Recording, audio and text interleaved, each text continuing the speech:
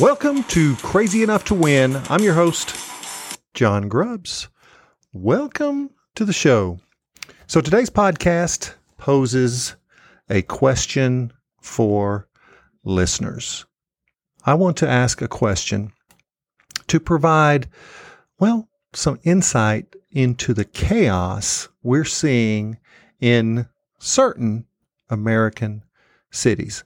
And I want you to put yourself in the position of the arbiter, the judge, the person that decides on what's right and what's wrong, on whether or not we should have the right, not just the ability to protect ourselves in a situation we may perceive as dangerous.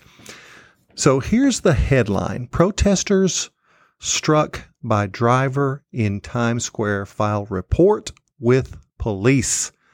This is according to their lawyers. Now, I don't think it's, very unlikely for anyone to not be afraid if a mob is attacking your vehicle. And the question is, do we have the right to protect ourselves by fleeing? And if someone is injured during that fleeing from danger, are we guilty? Is someone guilty for trying to survive? Or should they, as has happened in the past, be allowed to be pulled out of their vehicle and beaten or worse, killed? And what if you have a family member, a child, a small child in the vehicle with you? Should you stop and allow the mob to have control of the situation? Or should you try to drive off and protect yourself and, more importantly, your child? So here's the update. 2 protesters injured during a demonstration over the death of 41-year-old Daniel Prude have filed an official report with the New York Police Department. Now, this is the people that were injured. And these 2 people were injured after a car drove through a group of protesters in Times Square. And the lawyers for these individuals announced this at a press conference. And the protesters who interviewed with the police are 2 of 5 individuals who were struck by apparently a black sedan, and they suffered serious bodily injury, according to their lawyer. And I'm not even going to give his name because I don't want to give him any press. So listeners, here's the question. What do you do in a situation like that? Especially if you have family members that you're responsible for protecting. Do you allow the mob to control their safety and well-being, or do you try to escape? And if someone is in front of you and refuses to move, what do you do then? Now listen to what the attorney now these are the protesters who were injured, not the individual that drove away, but listen to what the attorney says. What we're asking for is Manhattan District Attorney to bring charges of assault with a deadly weapon. The city should be a city in which peaceful protests can take place without the risk of being seriously injured. Unfortunately, that's not what happened. Now, listeners, you can pull this video up anywhere you want, and you can make your own determination as to whether or not what happened was peaceful or not. Now, here's the continuation of this.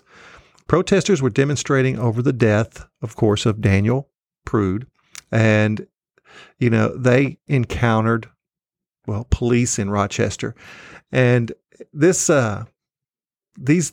people who were injured, they intend to make a report to the police as well. But this is from the attorney, and the 2 filed a report on Saturday, did not identify themselves at the following press conference out of fear of public retribution. Now, on Friday, this past Friday, today is Tuesday, the New York Police Department said it could not take any action against the driver or occupants of the black sedan because the report had not been filed.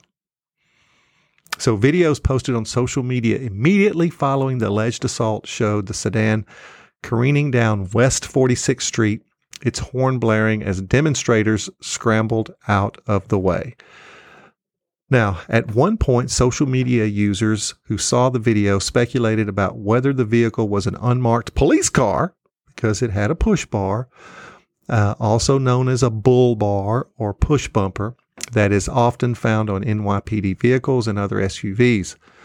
The New York Police Department tweeted clearly, "This auto is not an NYPD vehicle," and said no complaints had been filed in the incident, hindering the investigation. And the police also said they had specifically told 5 counter-protesters inside the car to turn through the taxi well at a nearby Marriott to avoid protesters, but the car went straight through the crowd instead.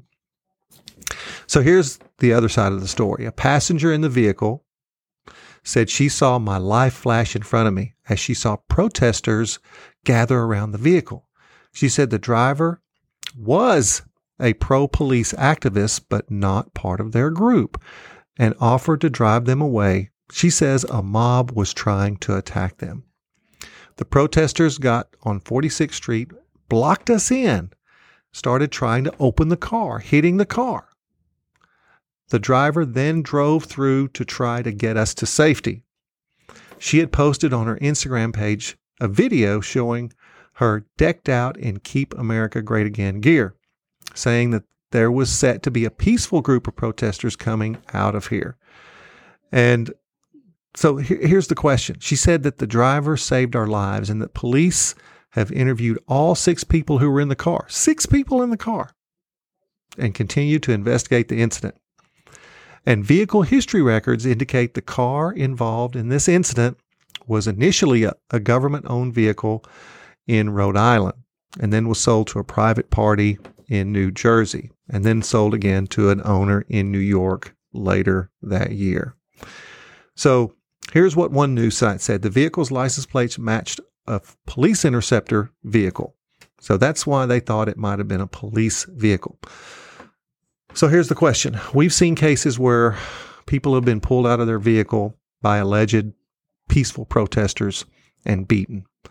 And my question is, what do we do in a situation like that? If you were to, let's say, make a wrong turn in one of these cities, and all of a sudden you are in a crowd and people are trying to beat on the door, trying to break the windows to get in.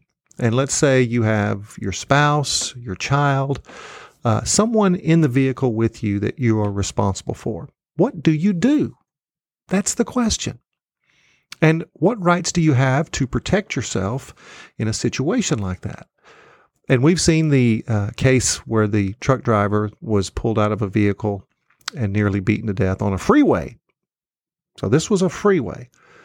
And it's not unfathomable that any of us could be driving on a freeway and all of a sudden face a potential crowd. You can't turn around. What do you do?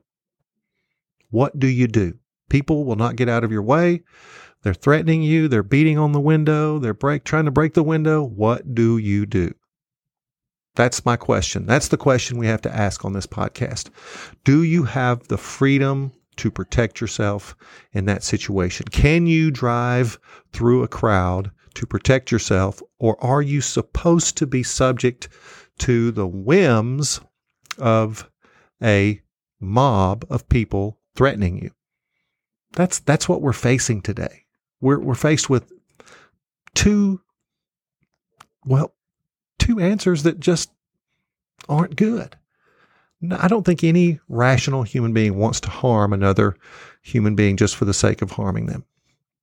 In this case, you had anti-protesters. But what if this is just an individual that happened to turn on the wrong road? Maybe they were following Siri or, couldn't figure out where they're supposed to go. And all of a sudden they're in this situation. What do you do? And how do you survive? Well, I think, we're afforded certain rights to to protect ourselves. And I don't think any court of law in the United States that's rational will ever fault someone for trying to protect themselves or protect their children. And I will tell you this, if it comes between me and the safety of my family, then I feel no guilt if harm comes to someone that got in the way of me getting my family to safety. So if you think about what we're seeing in the streets of some of these cities, the peaceful protests are one thing. Those are things that we have been given the rights to by our Constitution. But when it becomes threatening, when it becomes dangerous, when it becomes violent, I don't think the freedom to protest also encompasses the freedom to form a mob and harm innocent individuals who just happen to be at the wrong place at the wrong time. So this podcast is about going big. I want to know, what are your thoughts? Do you agree with this? Do you disagree? Do you think this is something that is a reasonable conversation to have? This podcast is about going big. This podcast is about dealing with difficult issues. Are you crazy enough to win? Until next time.